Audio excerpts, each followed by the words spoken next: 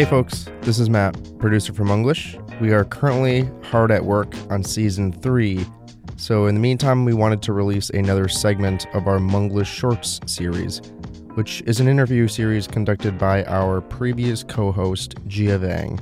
This particular segment features Mai Der Moa, who is a Hmong immigrant from Thailand, currently raising her family in Minnesota. She is also joined by her daughter, who you can hear in the background. As per usual, I want to let you know that these segments are recorded during peak business hours at the Hmongtown Marketplace in St. Paul, Minnesota, so there is a bit of background noise, but we felt it was an appropriate place to meet and connect with different Hmong folks in our local area. Okay, here's the segment. Enjoy.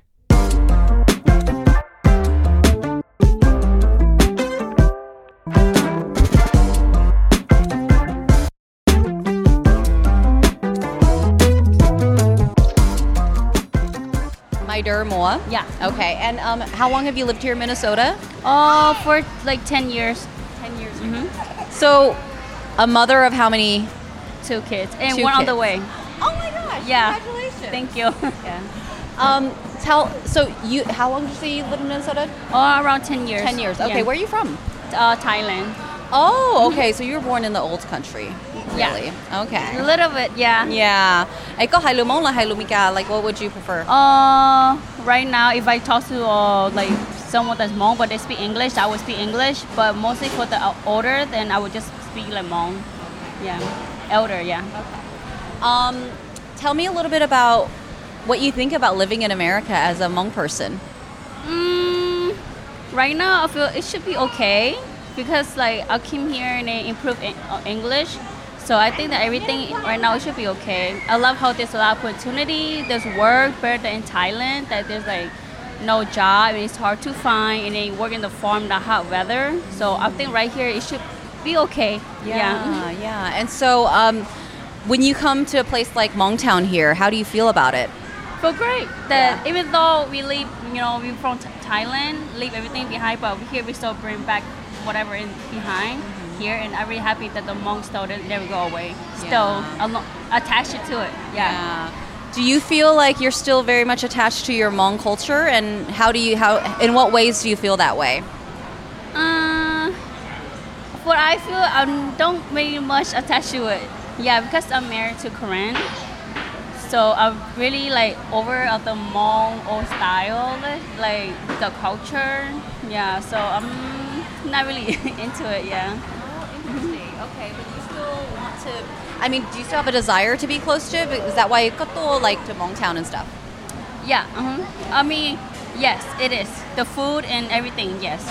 And I'm here because my mom own a store. Yeah, that's why I'm mostly here every day to help her watch. Yeah, but even though I don't own, I do like come here time to time. Okay, got it. What about teaching your kids Hmong, like your daughter and the one on the way? Kapu Hai Lu Mong Talo, or how do you feel about that? I feel great that even my kid are not Hmong, like I'm Hmong, but the dad is Korean. But I'm glad that I'm still teaching them Hmong. Yeah, and I do like teach how they come to America and then they learn English more. But for me, the way to teach them is I speak Hmong to them, and after that, I will speak English to them so they know what I mean and they can learn more faster. Hey, lo bupa Hai Lu Mong Tana? At this age, not so sure. Yeah. But I have a 6-year-old and he do speak a little, but if you speak to him, he understands more. Yeah. Is it important for you to do that? Why? I think because I'm Hmong, so I don't want it to get rid of the Hmong culture thing. Yeah, so I do want my natural to still learn Hmong, even though I'm Hmong. Yeah. Even though we're in America, we're supposed to speak English, but I expect the Hmong still hang in there, be in there. Yeah, and then so raising biracial children who Korean and Hmong, does your Korean husband teach them Korean too, or how does that work? At home he speak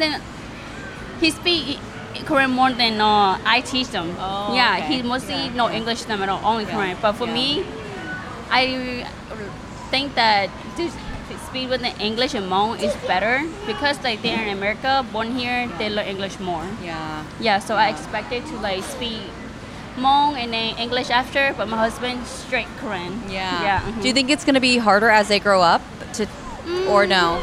I don't think so. Okay. Yeah, I think that when teaching them at this age, they should learn faster. Yeah. And when we get bigger, it'll be more easier. That is, I think, the key is teaching them when they're really young, huh? Yes. So they're young, they learn stuff faster. Yeah. What kind of things do you do in your own life to stay connected to being Hmong? Yes, I think I have to be stuck to my mom. Yeah, I have to like really come visit her a lot. Yeah. If I don't, then because I'm married to Korean, so I will stick to English like mostly the rest of my day. Yeah. But if I visit to my mom, then she speak Hmong and do so to the Hmong culture thing, then I think, yeah. Yeah, really important to have the grandparents around, huh? Yep. Yeah. Mhm. Yeah. Yeah. Awesome. Thank you so much. Yeah, thank you for having me. I'm glad. Really happy.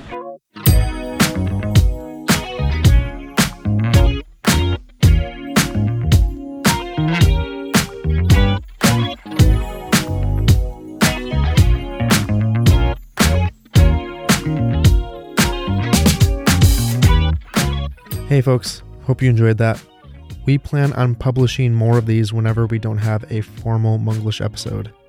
Remember, if you like the show, subscribe to us on Spotify and Apple Podcasts. Feel free to leave us a 5-star review and tell us what this show means to you. You can also follow us on Instagram and Facebook at Hmonglishpod, and we continue to work on the YouTube channel. I apologize for not being super current on that, but we do our best with the limited staff that we have. As always, thanks for listening, and we'll see you next time.